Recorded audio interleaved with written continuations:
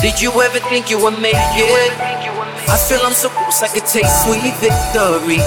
I know this life meant for me. Yeah, why would you bet on Goliath when we got Bet David? Valuetainment, giving value's contagious. This world of entrepreneurs, we get no value to haters. How they run, homie, look what I become. I'm the one. I'm Patrick Bet-David, host of Valuetainment, and today's interview I'm doing has to be hands down the most difficult interview I've ever done in my life. He's complex. This man was annoying at times. We had a lot of arguments. It was just heated. And the guest today is Patrick Bet-David. I'm interviewing myself. Patrick, thanks for making the time to be a guest today on Valuetainment. It's good to be here. So, look, Patrick, obviously a lot of people already know quite a lot about your background, whether it's your parents, Iran, growing up, military, divorce, all of that stuff. I want to ask some questions that maybe we've never touched up on before, or it's new to you. Is that okay with you? That's fine, yeah. So let's start off with the first question. Look, I mean, I've heard a lot of rumors that you used to dance a lot, nightclubs, dancing was like a big part of your game back in the days when you were younger. What is the story with you being a dancer? Were you a dancer before? What do you mean dancer? Like, did you ever dance? Like, did you ever get paid to dance? Was there any kind of elements of you dancing at nightclubs? That's your first question? I mean, like I said, I'm gonna ask you some questions that we've not asked before. So yes, that's my first question. I was a very good dancer, if that's what you want to know. That's really your first question, though. Fair enough. So look, the topic of your dad comes up a lot. You're always talking about your dad. Growing up, I know there was some time where you talk about your dad wasn't in the picture, where you were, either you were in Germany or something like that. Did that create any kind of friction between you and your dad?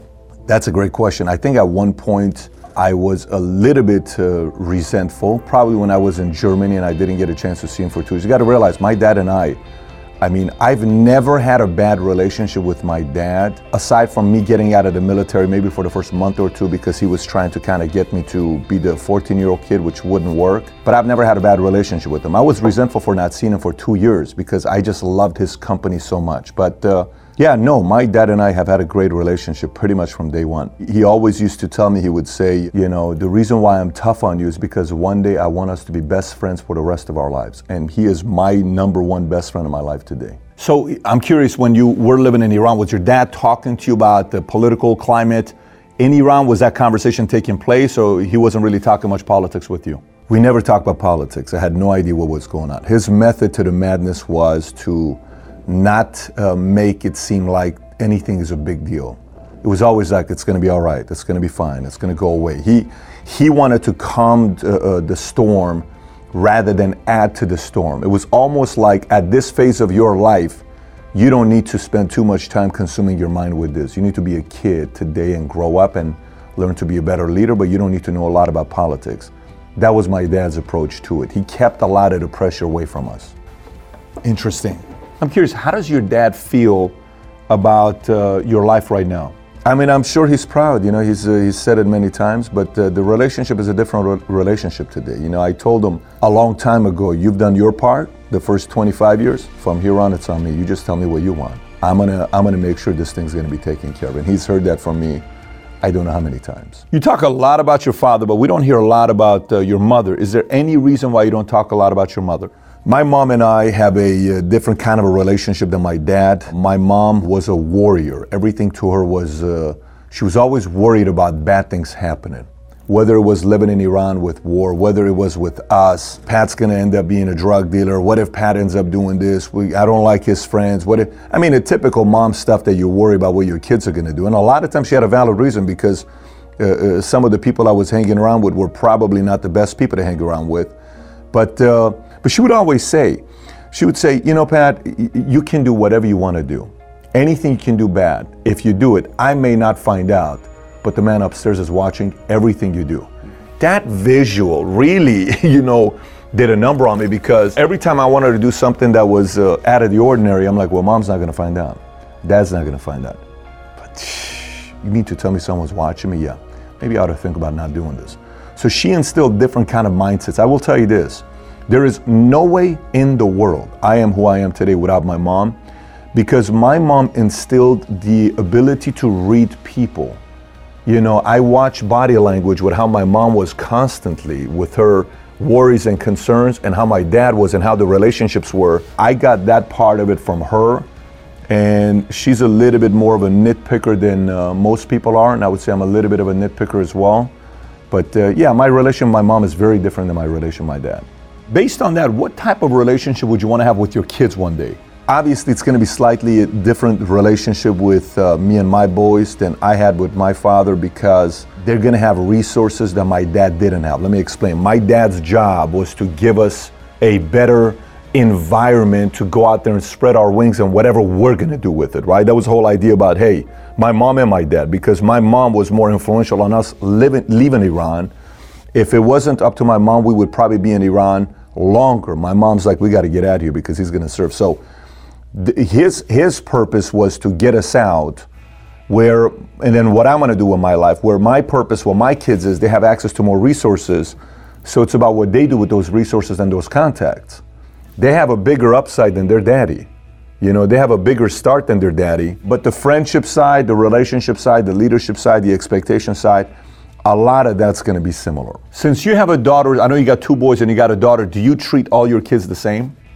Do I treat them all the same? No, I don't treat my daughter the same. Matter of fact, last night was a special night because my girl and I have a very unique relationship. She loves her mommy. She's team mommy 100%. But she's got a different connection with me. You know, when her and I when I put her down and she wants to get close and, you know, I'm hugging her and, you know, we're spending that quality time together, it's a complete different feeling than my boys. So my daughter, I treat in a complete different way, but I will tell you this. She's a professional smack talker. I mean, she knows how to bring it. She knows how to poke. She knows how to instigate. Got it. She knows how to get what she wants. I don't know what's going to happen with her, but she's either going to be an attorney or she's going to get what she wants, because she's got a very, very, very strong personality at a young age. But it's a complete different relationship I have with her than the boys. If there's one thing you do talk about, I don't know what it was on one of the interviews, you said something about reading people. You spend a lot of time talking about reading people. Do you think that's something that can be taught? I think anybody can learn how to be better in something, but there are certain things, no matter how much time you put into getting better at it, somebody else can get great at it. You know, I can learn how to hit a baseball and get pretty good at it, but I am never going to be able to get as good at hitting a baseball than like Ted Williams, because he's had the 20/20 vision, and you know, the way he would see things and everything would slow down. You can't do nothing about that, right? There are certain things I can do to get as good as somebody else's, but never great. Reading people, a part of it has got to be the life you've lived, because the more friction of a life you've lived, where there's more controversy, more heated issues, more things you saw, more fights, you know, more challenges right in front of your eyes as a kid coming up, all of that is memory that's being stored here, and it stays, right? And when it stays here, later on in your life, when you see somebody that's behaving in a certain way, you say, oh, this reminds me of 28 years ago when that took place, and very similar habits, and it's very similar attitude and language. If that's the case, the next move he should make should be this. Oh my God, that's exactly what he did. Got it. So you go back to the inventory you've had. So to be able to read people is a byproduct of the life you've lived, and a part of it has to do with who you are as an individual. Then a part of it is putting into practice and studying the skill. But yeah, that's what I would say. Wow, and you got, interesting. Do you think someone can be book smart and be good at reading people, or street smart? What do you think it is to be good at reading people? It's definitely an advantage. So think about it. A person that's got, so say they face against each other. Street smart faces off against book smart, right? There's gonna be places where the book smart has an advantage over the street smart, right? It's like the scene from, what is that movie? Is it the Good Will Hunting, right? Where he says, how about them apples? That one scene at the bar, he meets a book smart guy and he's quoting all this stuff from, you know, books and bragging about it to trying to get this girl's number. And then shows up Matt Damon, who's a kid from Boston, friends with Affleck, and he's a street smart guy and book smart. He annihilates this guy. So if this guy, there's one thing he can't pick up. You can't teach street smart to a person. If a person's raised in a very safe, peaceful environment with not a lot of conflicts, how are you going to teach him street smart? Well, how are you going to teach him that? That part is not possible, right? But if you combine the two together, that's a very dangerous combination. You know, Pat, you regularly talk about hard work. You're always preaching hard work. You know, the whole outwork, out-improve, out-strategize, outlast. Do you ever wish you worked less so you had more time to spend with your kids and your family? I don't think so. Let me explain to you why. Selfishly, there's nothing I enjoy more than to be around my kids. Selfishly, I would like my kids to not go to school and we get on a plane and we go travel places and we hang out together. Selfishly, I'd like to, be with them 24/7 and hang out and go relax and go to movies and go to parks and play sport. Selfishly, I'd love to do that, right? But I have to go back and think about what is good for them, what is good for their lives. I got 18 years with these guys that they're going to be with me. After 18 years, they're going to live on for their life. It is selfish of me to want to have them around me 24/7 and not teach them the habits that my dad taught me to be a good citizen, right? What is a good habit to learn to be a good citizen? A good habit to learn to be a good citizen is to be independent, is to lead, is to respect, is to improve, is to love, is to have courage, wisdom, tolerance, understanding, is to not get bullied and not bully people. And to do that, I woke up. Every day when I woke up, I'm like, where's Dad? He was already gone to work. So for 10 years in my mind is, when you wake up, the man's got to be gone to work. So you got to go get to work, right? Okay. Then I would see my dad would come home and I would see him once a week on a Friday. In Iran, the Friday is US's Sunday, right? So he would come home on Friday. We'd wake up early. He would take us to the park. After the park, we'd go to church. After church, we'd go to grandma's house. Then we'd come home. Then he would have his 2 hours to take a nap. Then we'd have dinner together. Then we'd have family time together, watch a movie, and we'd go to sleep. And I look forward to that one day together, right? So for me, I look at these kids and I think about, okay, I have all the resources in the world today where I can sit home and do nothing. I don't have to work at all. I can sit home and be around these guys for the rest of my life. But is that teaching them the habit they need to also go out there and win in their lives when they're past 18?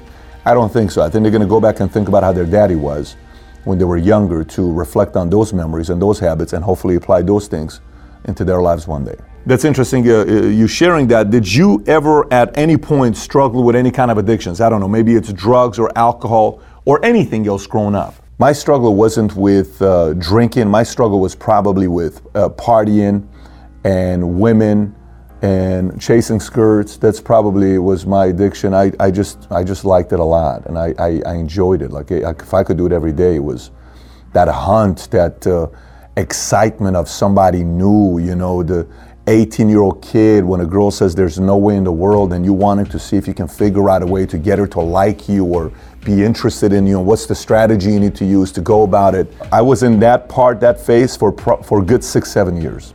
From 18 to 25, I was very committed. Did it work most of the time? Well, the great thing about strategies is you can test them multiple times. When you test these strategies, you think they're working, then they don't, then you make some adjustments, then you get better, but the whole thing with strategies is it's never 100%. Strategies is all about increasing the percentage. It's not 100%. It may work 1 out of 10, and then you get better, it's 2 out of 10, then 3 out of 10, but it's never going to be 10 out of 10.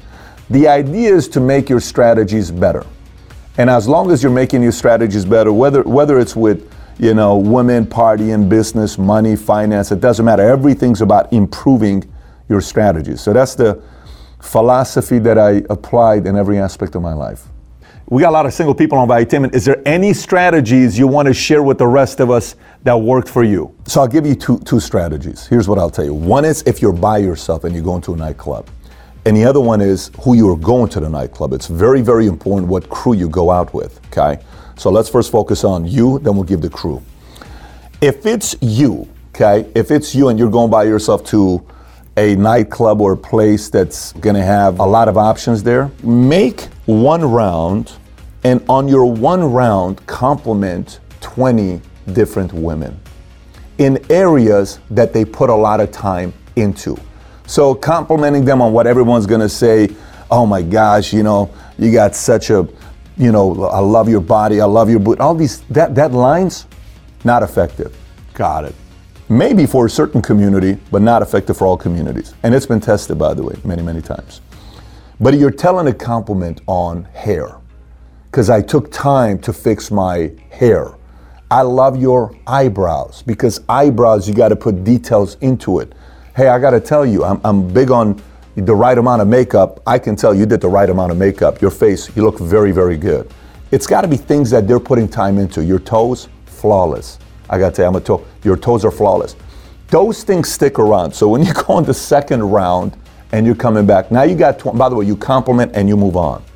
On the second round, you get a smile. Then when you get the smile, you say, can I get you a drink? If she's by herself, you get her a drink. There's 19 other girls that are looking at you saying nobody complimented them on that specific area. So this part, it's pretty proven. This is gonna help any single guy. If you can get to do this, you'll have a good time. You look forward to going to nightclubs. The other part is if you got a crew, this part with the crew is a completely different game plan. When you have a crew, I'm working for you. So for instance, I'm not flirting. I'm flirting for you. I'm not flirting for me. So we'd go to a club and, you would say, I'd say, hey, who are the 3 girls here you like? And you'd say, the girl in the green. I said, who else? That one over there. Okay, who else? Okay, let me get to work. So then I'm going. And my language is very easy because my language is going to be, hey, look, I got to tell you, I'm good. I got a girl, but my buddy here who's standing right over there thinks you're hot, cat bit his tongue. He kind of wants to get to know you. I've been telling him to go, but he can't, he's trying to face his fears. And would you mind if you and I go together with him and if I can make the introduction? Would that be okay with you? Even if it's just a conversation. Oh, yeah, okay. 1 out of 3 times it worked. So, and I didn't get rejected, right? So I go there, I make the pitch, I come back, I make the presentation, I make the connection. Then it's on you on what you're going to do with the words, because now it's fully on you to be able to, build a conversation and get him going. But those 2 strategies, if I tell you, if you were part of my crew, you're going to have a good time.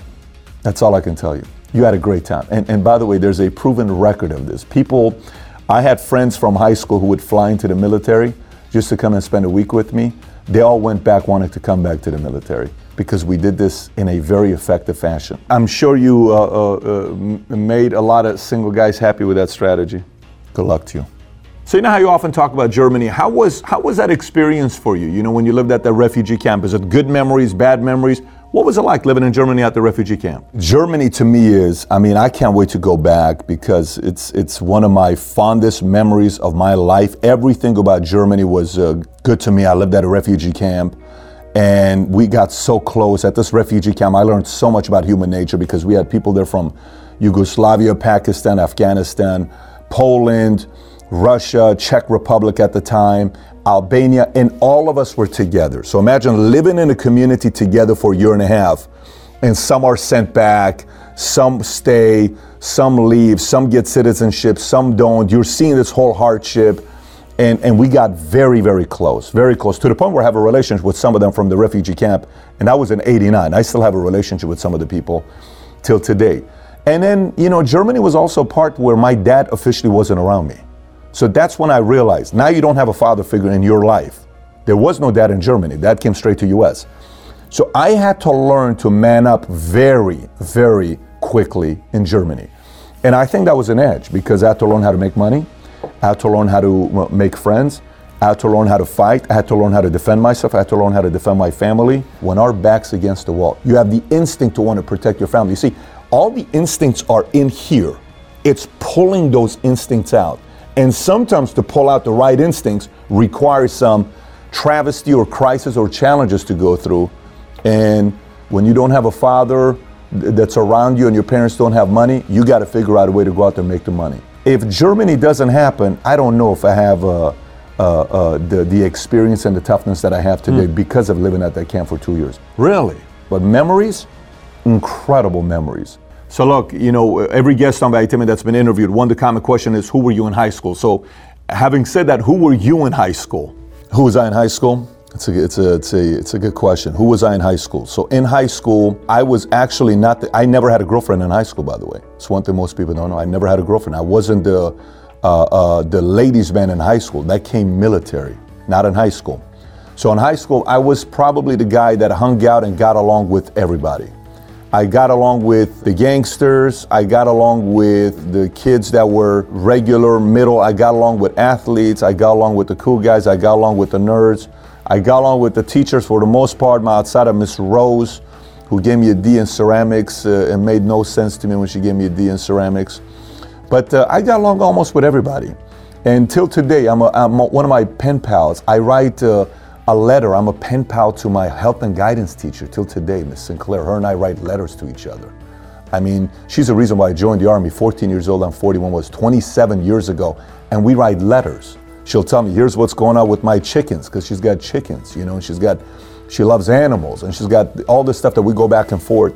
But I speak to my math teacher, Mr. Woods, and he'll send Armenian messages to me because he's a white guy that tries to speak Armenian. But in high school, I was a guy that lifted weights. I was a guy that had a good physique. I was a guy that worked out. I was a guy that was obsessed with wanting to be Mr. Olympia. I was that guy in high school. Didn't play organized sports. Wasn't a big GPA guy. I was a 1.8 GPA guy. And every time I went to school, I would sell something. And after high school, I was working at Haagen-Dazs. So if it wasn't money or working or weightlifting or bodybuilding, there wasn't a lot in my life at that time. Let me ask you, did you consider yourself a pretty confident high school student? I think if you ask my friends if I was confident, they'll probably tell you there's an element of confidence and there's an element of worry. You know, an element of, I don't know if I'm going to make it out of this or not, and I don't know what the future holds. But at the same time, one thing everybody will say is, I was always a dreamer. Always. Everything was about, hey, you know, what do you want to do one day in your life? You got 4 options. Which one would you rather choose? Being a billionaire, being the best basketball player in the world, being the best performer in the world, or being the best actor in the world? Who would you want to be? And we'd have this conversation. Imagine if one day this happens to you, what would you do? So the dreaming component was always there. The confidence was always there. I was always concerned about my mom, my sister, who's my sister going to be dating, my dad's health. Those were my concerns at the time, because the 3 people that mattered the most to me at that point in my life was my mom, my sister, and my dad. Those 3, I thought about them a lot, and then it was everything else. So I know you said earlier you never really had any kind of addictions as a kid, or, you know, up to 18 in high school. Never, no. Did you ever have any experiences with drugs as an adult? I did, and I'll tell you each time when I did. So one time, I think we were at the Mayan, and my buddies, I'm combining alcohol and I'm combining beer and everything together, and it's after the Army. And one of my buddies says, here, throw this ecstasy. And he gave me half a pill of ecstasy. I have no idea what kind it was, but he gave me half a pill of ecstasy. And he gave it to me, and I took it. And it had the worst reaction for me. We went to this Jack in the Box right across the street from Conrad's in Glendale, and we parked the car in front of the tree. The tree looked like a unicorn chasing me. I mean, it's like completely dumbfounded, saying, why is this unicorn chasing me? And my buddy's like, that's a tree, it's not a unicorn. So it had a complete different reaction for me. And it's not good when your friends are on shrooms and they're trying everything and you're trying to kind of hold it together. So I don't even know if it was a unicorn or what it was, but I can tell you from that day, I said, don't ever give me any kind of ecstasy. And what's so funny is one of my very good friends was a guy that was one of the biggest dealers of ecstasy in America. He sold probably 100,000 at a time. And he was very good at what he did, one of the biggest partiers out there. And then I smoked pot, but if I smoked pot, it was a few times with a girl I was with is when I smoked pot. And the experience with pot was complete opposite. It was a very, very different experience. It just slowed me down, and I don't want to slow down. But it was something that made me think less, and I know some people get panicked and they start having the paranoia when they're smoking weed. Complete opposite effect on me. But that was 21, 22, 23 years old. And then I used to be a bodyguard for 2 or 3 weeks for one of the biggest dealers in LA for cocaine. So a couple times he said, you got to see the product I got. I tried that. I said, this is the worst drug for me because I'm already here. You want me to do this? I'm going to go here. Not going to happen. But outside of that, nothing else. You know, that was my experience. So out of those 3, I can tell you the only one that may have a positive effect on me is probably weed. All the other ones, no effect. No positive effect. Awesome. Definitely no positive effect. Definitely a negative effect. So that's kind of how my body reacts to it. Let me ask you, have you ever experienced anybody, like a friend or family, losing the battle of addiction to any drugs yourself? When I speak on stage, I've gotten emotional 4 times. When I speak on stage, 4 times I've gotten emotional, to the point where I can't control myself. And I don't know, like, it really has gotten the best of me. I think Mario has probably witnessed 3 of them. when he's seen this happen. And out of the 4 times that this has happened where it's been absolute losing control of emotions, 3 of them is because of a friend, Armin. Armin was a very good friend. Armin was a very talented guy. I love the guy. I love him till today. I think about him till today. He was a funny guy. He was a prank guy. He was a brilliant guy. He was a, fun guy to be around, business guy. He wanted to make money. He wanted to do something. He wanted to make his parents proud.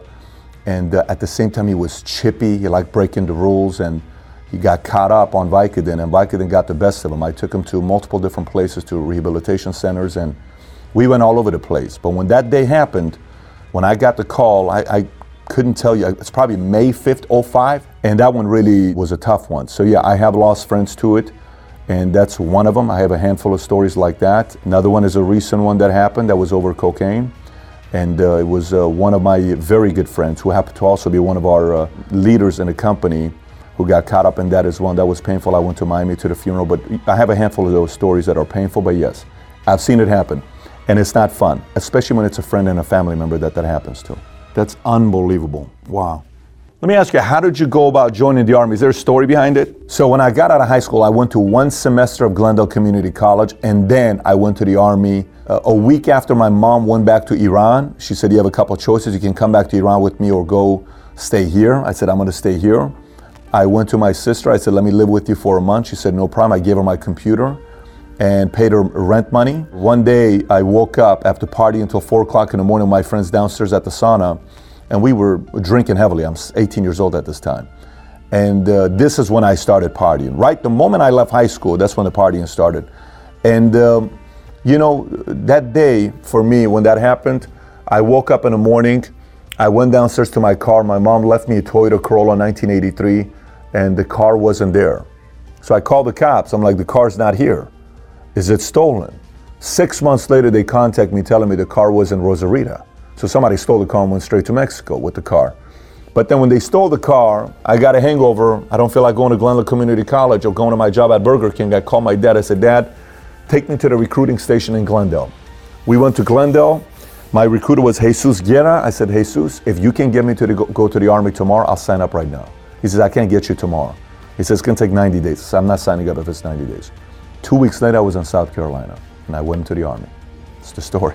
So when it comes down to your peers, if we were to talk to any of your peers from the Army, what identity did you have? Who were you amongst your peers? I was the leader of the group. That part is a definite. It didn't matter if you were a sergeant or not. I was the leader of the group. If we went to the club, if we went to the gym, if a fight was to break out, if something were to happen, I think they would say I was the leader of the group. And I'm in contact with most of them, so if you were to talk to them, they'd probably tell you that as well. So if we were going to a club, we're going to go to the club that I had in mind that we wanted to go to. And it was typically a good move when I chose the club, because we're going to have a good time when we go to the club. You know, typically for people who are in the military, they all have a lot of crazy stories. What were some of your craziest story of being in the Army? There's a lot of them that I don't want to share, but I'll give you one of them. I mean, my buddy had a truck, an F-150 truck. You know, we wanted to get 6 guys with us to go to Panama City. Now you got to realize the drive is a 9-hour drive, and you can only fit 3 people in the cabin. And we have clothes to take with us because a weekend in the military is called a Danza. Danza is a 4-day weekend. They call it the Danza. Everybody wanted a Danza. So we get in the truck. I'm sitting in the truck, and my friend, and then Jeff, who's driving the truck, Bradford. But there was 3 guys laying in the back. No padding, nothing. But because you wanted to go to Panama City to go to Club La Vila and Spinnakers, you were willing to make the sacrifice. And the best part about these trucks was when we're driving and there were bumps. Because when there's bumps, these guys are, you know, they're flying high. And it was probably not safe thing to do, but you're in the military, you're not thinking a lot. And then one time we went through this tornado and rain, which was great because all our clothes got wet. So by the time we got to Panama City, everyone's clothes is wet, all of it. And the guys in the back are sitting in a puddle for 4 or 5 hours going 70 miles an hour. And, fortunately, nothing happened. Obviously, I don't advise that for anybody to do, although I know a lot of people will if you're in the military. But that's one of the stories. But in the military, you're not thinking a lot. It's just constantly trying to push the envelope in another thing, and everything's a dare. I dare you to do it. I thought you were tough. I thought you had it in you. I thought you called yourself a party guy. What was this all about? I am. Then if you are, get in the back of the truck. Let's go. It's constantly trying to challenge you. And, if you didn't take the challenge, then you're going to be for a whole week called out for being a pansy, for not wanting to take up the challenge. So you're either going to take the challenge, and if you don't, you're going to hear it from everybody for a week. So you almost have to say, I'll get in the back of the truck. I'll take one for the team. But that's one of the crazy stories we have. This one may be a curveball for you, but I just have to ask because it comes up. I'll see you post pictures right on Instagram, and you'll post a picture of some videos, some cut from this, and then all of a sudden there's pictures of somewhat semi-half naked pictures of you. What era of your life was this, and what's the story between these semi-naked pictures that you have online? What do you mean? Nothing's on social media. These are pictures I took years ago. But some of them maybe I'm posing. Yes, there's probably going to be some of them that I'm posing. Because back in 1999, I think I did a photo shoot March of 2000 at Marina Del Rey, okay? And some of the photo shoots was being done because of a direction I was going in my life with entertainment, and we took those photos, but that was a long time ago. Matter of fact, I'll tell you a funny story. One time, I had a picture in my closet or something like that, and I asked one of my coworkers to go to my room and grab something, and they accidentally saw some of the pictures. They should have never seen the pictures. They were sitting there, and let's just say the reactions were pretty exciting. I wish I had a video to record the reaction this person had. But yeah, there's some crazy pictures out there, but I have them. The world shouldn't have it. Me and my photographer have them. So what was your transition from leaving the military to going into sales? Because, those are complete two different worlds. Where did the sales component come in? So when I got out of the military, I needed a job. So I called my sister. I said, I need a job. And she got me a job at Bally Total Fitness. She got me an interview with Lanetta and Ophelia and Donnell. These three guys interviewed me. I got hired. I went to the training program, came back. They placed me at Culver City working with Cisco. And that's when I got into sales. It was a slow start the first month, but then Cisco was patient with me, giving me the right direction. I was working with a good team with Dexter, Molina, Rimmer, Joe, Silvio. We had a great squad of guys to work with. And a big influence on my sales career started from Culver City Bally's. Why don't people like sales, by the way? Why do you think people don't like sales? If you're selling a product you don't believe in, you're probably not going to like sales. But if you're selling a product you believe in, I guarantee it's going to be a different way you look at sales because you believe in the product. So think about whatever your favorite car is, whatever your favorite brand is, clothes is, and you've never sold before. If a person wants to go in sales, just make a list of what products you like.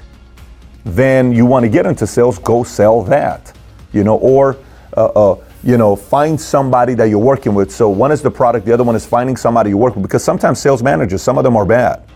And if you work for a bad sales manager who doesn't know how to get the best out of you and work you and challenge you and push you, sometimes you're not going to do good. So it's either find products that you fully believe in to sell, or it's find sales leaders that you can work closely with that can bring out the best in you and challenge you. You find those two, it's going to end up working out for you. You mean everything in life is sales? Everything in life is sales. Yes, everything is. So it doesn't matter if it's relationship, parenting, business, wanting a promotion, your girl, your boy, your husband, your wife, your parents, every aspect of life is all selling. And if you show me anybody that's being left behind in a family, in a job, for a promotion and anything, it's somebody that doesn't know how to sell themselves. If you learn how to sell yourself and you deliver, you're probably going to have a better life than somebody that doesn't know how to sell themselves and they deliver. But you got to learn how to sell yourself. It gives you an upper advantage, an unfair advantage in the marketplace when you know how to communicate a message and deliver it to people. Can you talk about your first sale? What was it like? When I was at Culver City Mall and I'm walking around trying to sell memberships, and then she walks up and we start talking. She was so nice to me, young, attractive girl. We started talking. She bought the membership. I called Cisco. I said, Cisco, I just sold my first membership. And I couldn't believe she said yes, $75 down, $32 a month at the time. And that was the beginning of many more sales to be made. You ended up going to one of the worst locations in Bally's that wasn't performing that well, and then you turned it into one of the best performance gyms. What happened there?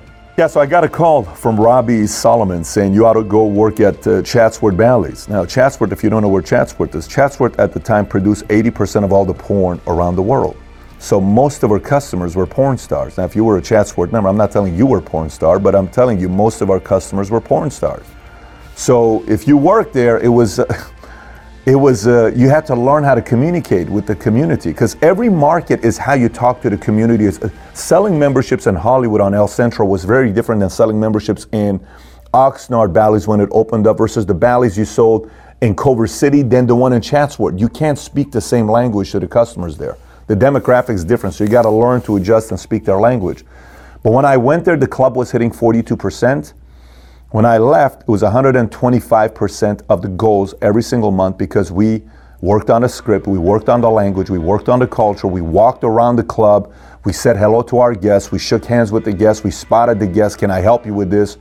And that created an environment where guests wanted to give us referrals. They would bring people in. Hey, my buddy also wants to be a member. I was telling him about you. Hey, my girlfriend wants to come. My mom and dad are here. And everybody started showing up because people were glad to be part of a gym that was incredible. Right across the street was a powerhouse gym, and that Chatsworth for that period was dominating the Leaders Bulletin. So for somebody that works as hard as you do, you're always, working, if you're following the stories, Instagram, you're at the office, you're doing stuff. How is it being married to somebody like you? What's it like to be married to me? So you're gonna know I'm gonna work. You're gonna know I'm building. If I'm not at the office, if I'm on the road, if I'm traveling, if I'm in meetings, I'm growing the business. You will know that part. And then when it's time with family, I enjoy my Sundays. And Sundays exclusive for my kids, my wife, for my family. I look forward to Sundays. And we're gonna have our date nights on Saturday nights. You're gonna see somebody that's gonna be working, and you're also gonna see someone like the other day, my son will come here and we'll spend some time together. He'll run around and have fun. They're always at the office. They enjoy being here. I mean, we got slides here, we got video games here, we got ping pong here. We set up the gym in a way where kids also want to be here, right? So they're coming here regularly, and when they come, they can figure out a way to entertain themselves. One of the better things about being a business owner or entrepreneur is you get to dictate what kind of an environment you want to create, where it's either family friendly or not. I decided to create a type of an environment that my kids also going to enjoy coming here. So yes, I am still working very hard, if not harder today. You don't typically hear, traditional thought isn't husband and wife work together, right? I know you and your wife work together. She's in your company with you regularly. How is that dynamic of the two of you working together on a daily basis? Work, we never have issues when it comes to work because everybody knows their role. She's empowered. She's a VP of operations and she does a very good job as VP of operations. I'm very proud of her efforts. And then I'm the CEO. So at work, I'm not a husband. At work, I'm the CEO. At work, she's a VP of operations. So if you asked her, she would tell you, we've never had a conflict working with each other, except for the first week when we tried to share an office together. And I'm on the phones for 9 hours. If you can't handle me being on the phones for 9 hours, you need your own office.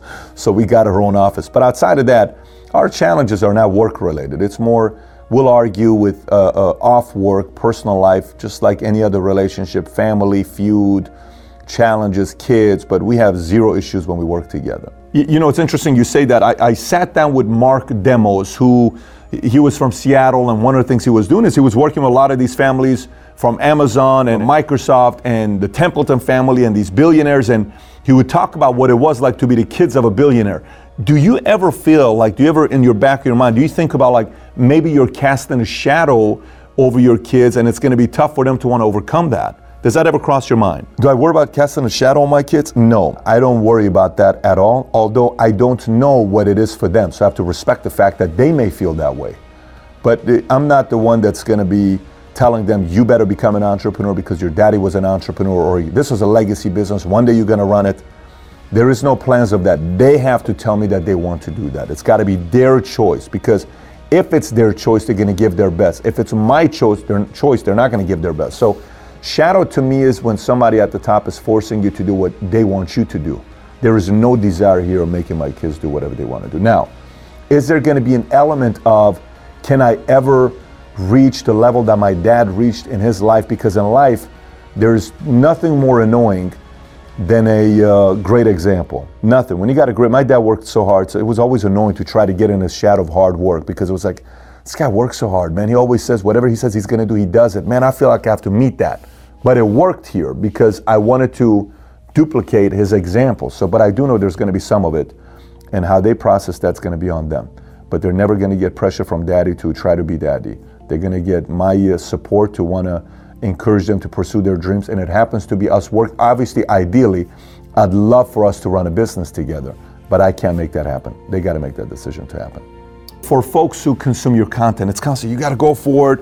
You got to work hard. You got to stay focused. You got to do this. You know, sometimes maybe for the audience, it's kind of like, oh my gosh, do I have to be on all the time? Is it ever draining to be Patrick Bet-David? No, never. Not at all. Like when I tell you not at all, I mean literally not at all. Because you have to realize, you know, when my wife and I made a decision to become entrepreneurs, we started a company, and then 4 weeks later we get a massive lawsuit from a $400 billion company. And one day we're in bed and, you know, we're talking, hey, so was it the right decision? All this stuff. This was like 6 months into the business. And all my savings depleting. I'm all the way down to $13,000. She doesn't know it, but I know it.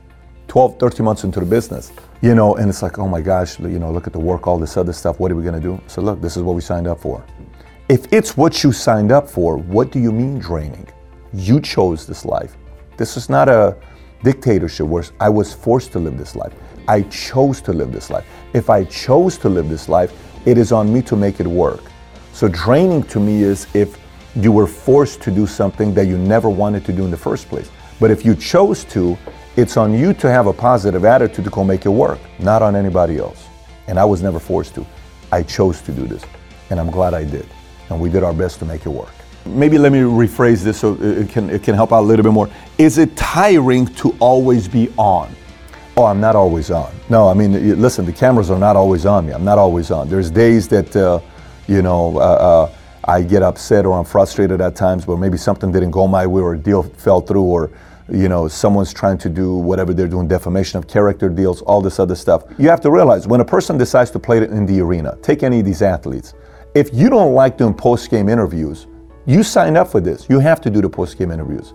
You have to do the media work. It's part of the work. So then don't go play for the NBA or MLB. You decided to do this. It's your choice. I decided to play ball and I wanted to be in the arena, and this comes with it. So is it tiring sometimes? Yes. Are you sometimes going to feel like, oh my God, we gave our best and we got to recover? Absolutely. You know, are there days where you're not having the best of days? Yes. Is there an element of being a human? 100%. But is it still exciting to get up the next day and start your day? I can't even tell you how exciting it is. I've probably not been this excited about start my days in my entire life as I am today. And it's not getting less, it's getting more exciting.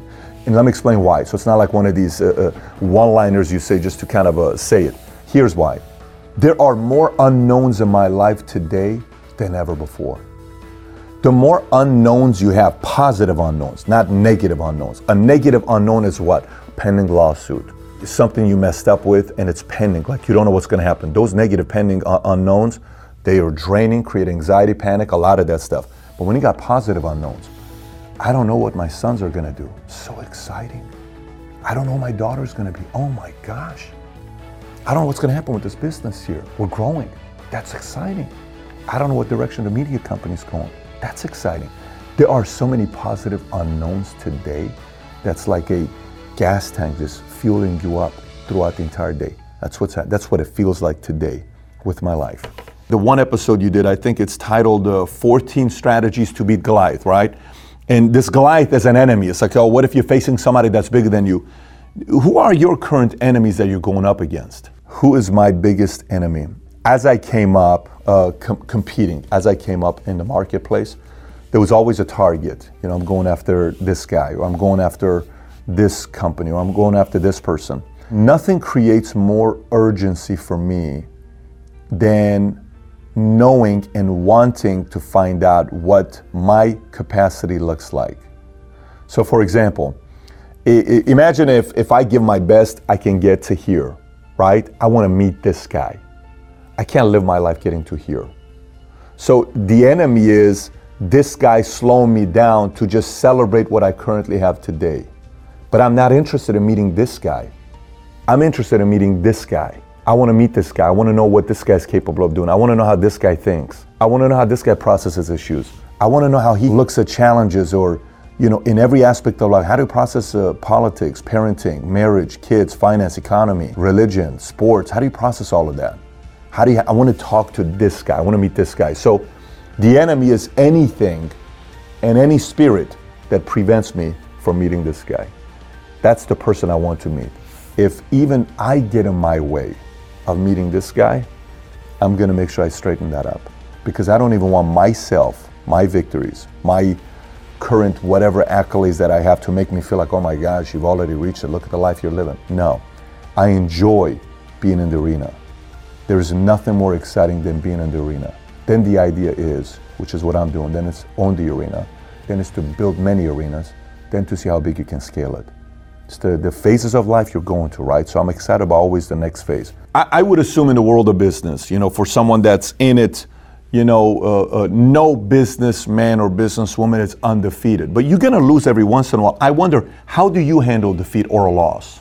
I will tell you, like for me, when something happens that's a setback or a defeat, I like to immediately get back into it again. Like, I'll give you a perfect example. The other day, I experienced a loss, right?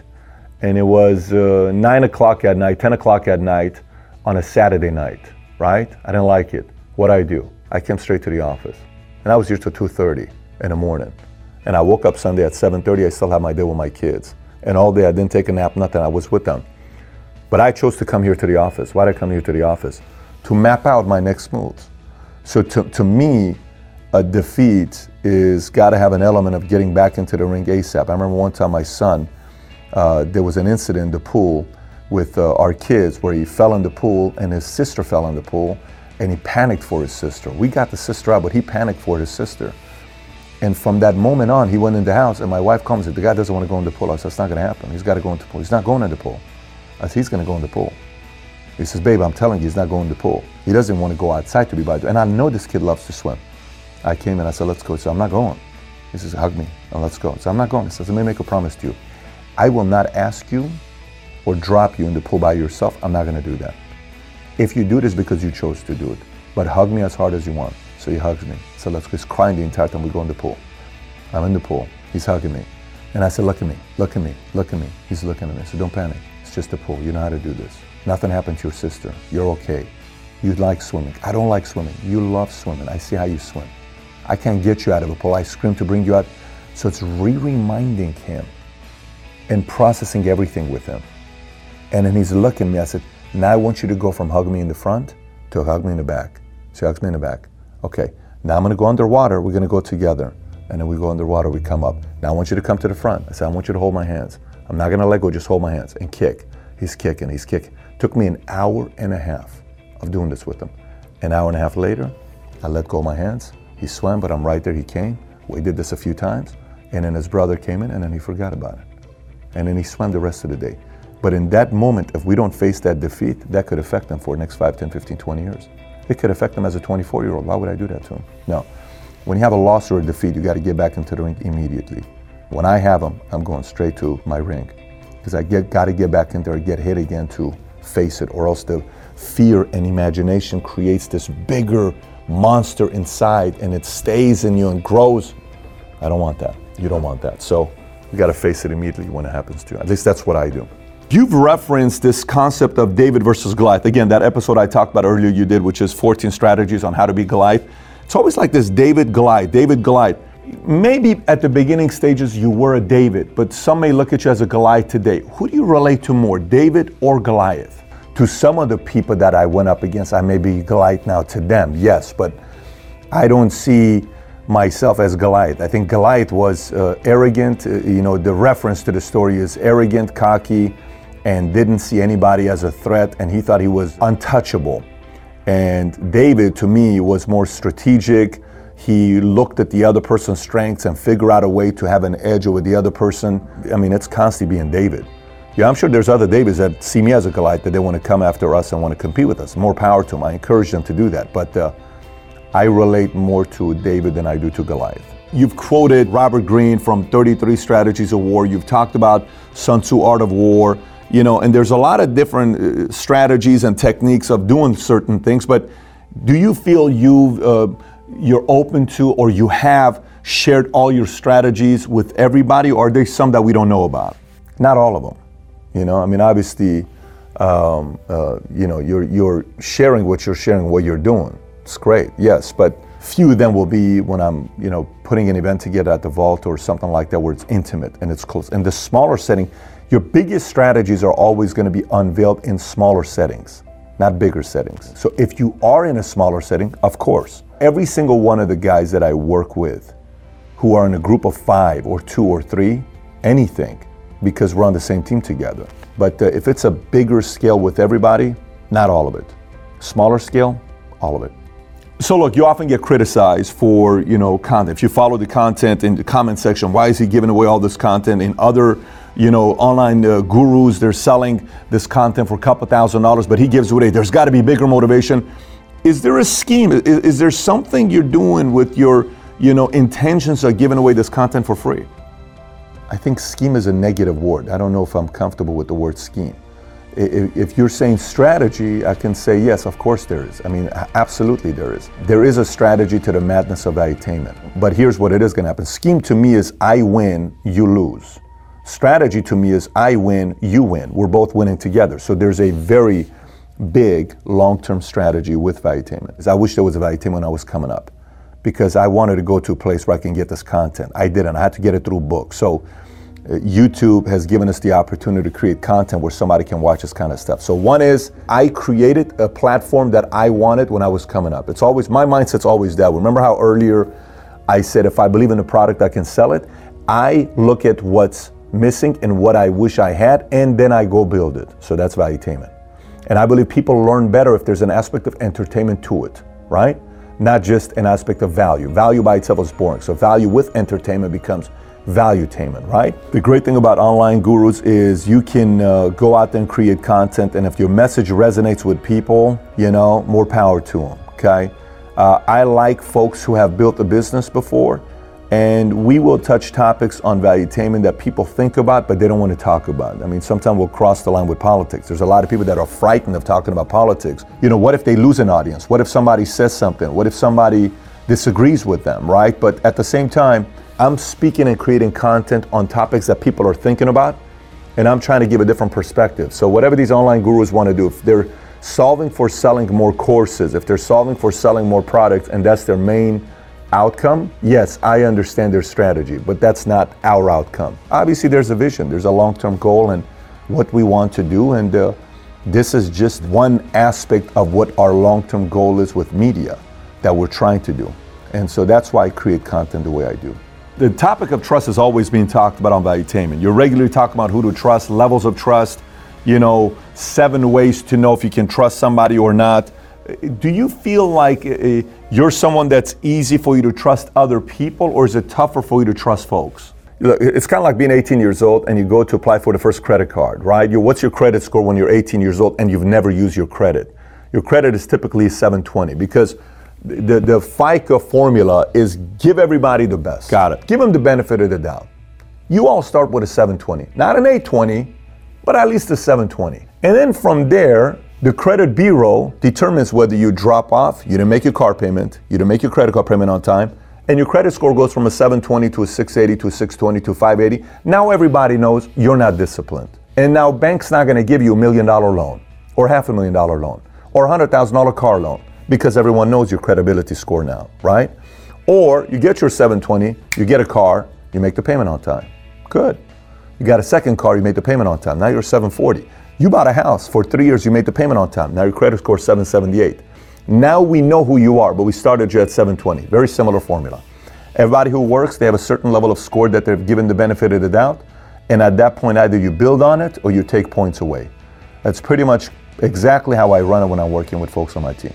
When I watch your content on YouTube, and then if I follow you on Instagram, I see you posting stuff, pranks. You got one of your editors singing, you got Mario doing stuff, you got, there's almost like a fun side. So I wonder, what is your tactic for handling pressure, especially the fact that you're running the business, the family, the kids, the investors, all this stuff. How do you manage the pressure in your life? Honestly, how I handle pressure is humor and pranks. If you are not listen, just watch Jordan. If you watch Jordan, you would have seen that one of the great things about him was behind closed doors, the guy was about pranks, he was about fun, he was about jokes, he was about laughter.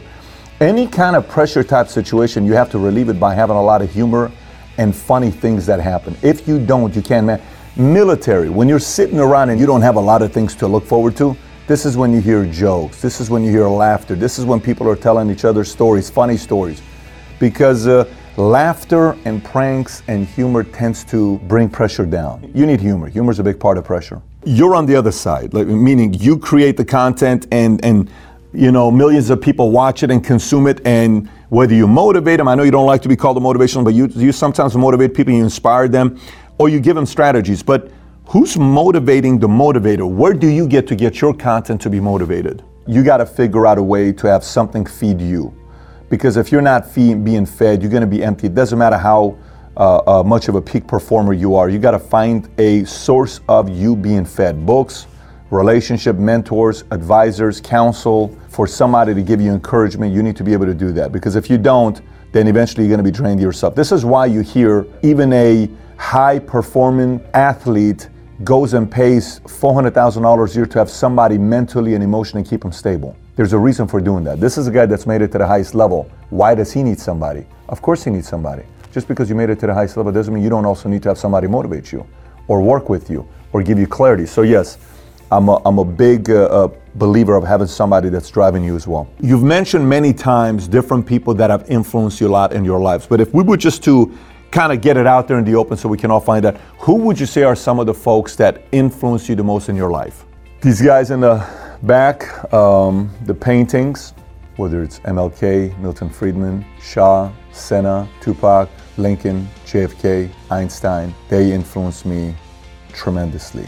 And a lot of the faces that you see in here, these three different personalities, an element of each within me, whether it's the Hulk, Batman, or Joker, or Jordan, Kobe, Brady, Tyson, anybody that goes above and beyond influences me. Their method of madness to how they wanted to compete when they went up against their opponent, I relate to a lot. You tell the story about how you started the channel. First it was called Patrick Bet-David, right? And it was like 2 minutes with Pat, motivational videos. And then you go and change the channel's name to Valuetainment and you start doing entrepreneurship. And pretty much the channel becomes the #1 channel on YouTube for entrepreneurs. But then, you've been doing a lot of bodybuilding interviews and a lot of, mobsters and mafias. Is this still the focus to be the #1 channel on YouTube for entrepreneurs? Or are you trying to be the #1 channel on YouTube for mobsters or bodybuilding? Where is this going? Of course, it's the channel for entrepreneurs. It just so happens we've been interviewing a lot of mobsters. So Valuetainment right now has probably 4 audiences. One is folks in the fitness world, bodybuilders. Another one is those who enjoy the mob stories, whether it's Sammy the Bull Gravano or Frank Collada or Oscar Goodman or Michael Franzese or whoever else may be. And then you have folks who are in the entrepreneur space and then some that are into politics. But it's really, it's so funny because I'll run into people at the airport or at different places and they'll say, I follow Valuetainment because of the entrepreneur content. I follow all the mob interviews. I follow all the bodybuilding interviews. So there's different audiences for it. Originally it was one-dimensional, it was just entrepreneur. Today we've been able to do more. That part wasn't intentional. It's just levels of interest, things that I know about that draws the audience, and maybe it's the questions that are being asked that's leading them to want to know more about the guests that we're having. The guests you've had, they're from all walks of life. Whether it's, I think you sat down with General Spalding. I think he was an Air Force general and he had some insider information to share with us on China and the relationship with U.S., or Kevin Hart, or even Sammy the Bull Gravano, where he sat down and did the interview with you and you opened up, or even Kobe Bryant. You were one of the last ones to interview Kobe Bryant. What do you take away from all of these stories when you sit down and talk to them? I mean, obviously it's a different perspective for the viewer, but how are you processing all these guests that you're sitting down with? It's hearing their story and seeing similarities between what led them to become who they are. Like what I'm looking for is to see what made a Sammy become Sammy, and what made a Kevin Hart become Kevin Hart. What made General Spalding have the opinion that he has on China. I'm curious about that. When he lived in China for 3 years, what did he learn about China? And then obviously Kobe Bryant is a guy that I followed from the day he came into the NBA when he got traded for Vlade Divac. I'm a diehard Lakers fan. So at that time when we got him, it was just a beautiful thing because him and Shaq running together was a beautiful thing. That's one that we will appreciate for the rest of our lives, because not only did I grow up with Kobe and I are 6 weeks apart, and we were establishing a relationship together as a guy that he's a competitor, and him and I, some of the conversations we had off camera were 10 times better than the conversations we had in the interview. Mm-hmm. So that's one that my wife and my kids still talk about regularly, when it's with Kobe. But The main thing is what got the person to become who they are today. And if there was a tweak that was made in that moment, could they have gone in a different direction? We would have known their stories, either for positive or a good. Could there have been an opportunity for us to prevent a Sammy from happening? Could an inspiration or somebody giving him better direction had Sammy go a complete different route? So every one of them has a different story, but you're trying to find out what caused them to become the way they are today.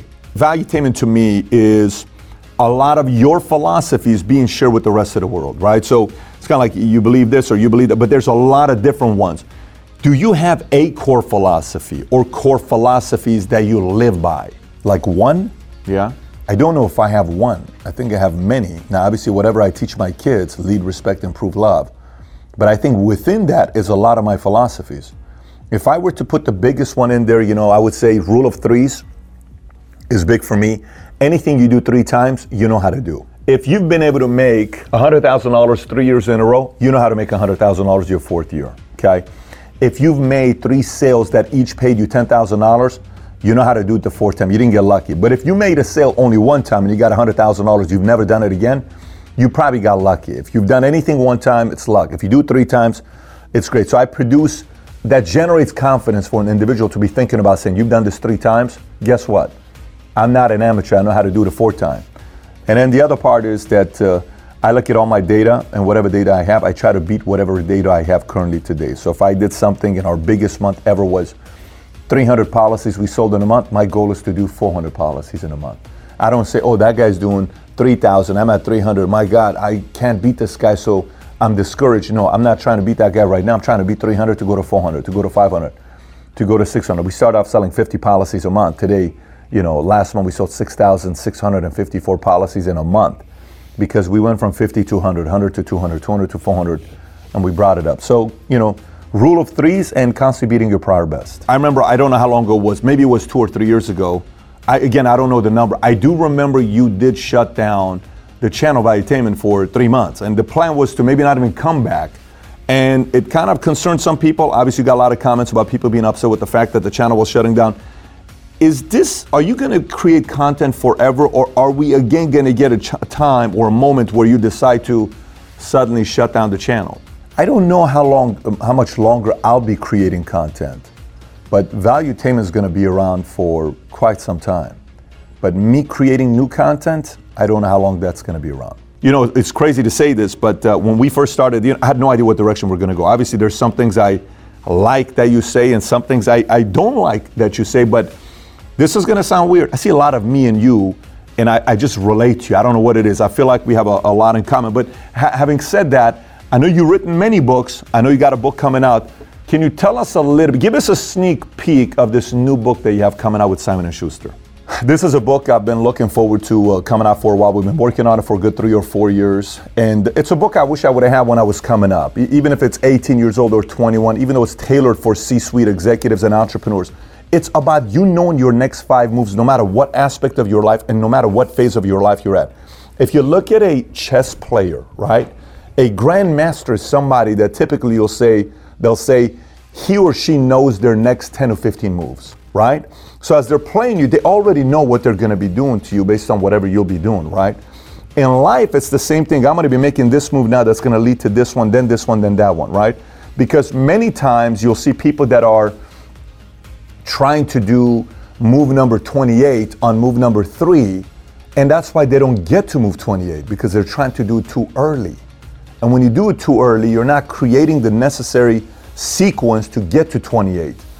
And also on top of that, with this book, your next five moves is something that as you go through it, you're going to learn. There's a whole section in the book about how to put the right team together, and there's a whole section in the book about power plays. Mm-hmm. The world of business and life is a lot of power plays. If you don't know the right power plays, others will be playing the power plays on you. So there's that section that people will read, which I can't wait to get folks to go through. But yeah, again, a book I wrote that I wish I would have had years ago when I was first getting started in business. Look, I can make one commitment for you. Here's a commitment I'm going to make to you in front of everybody. This is a commitment I'll make to you. I guarantee you no one's going to promote your book more than I will. Final thoughts. You talk about this book being your next 5 moves. I think it's fair to finish on this note is, what are your next 5 moves? That's a good question.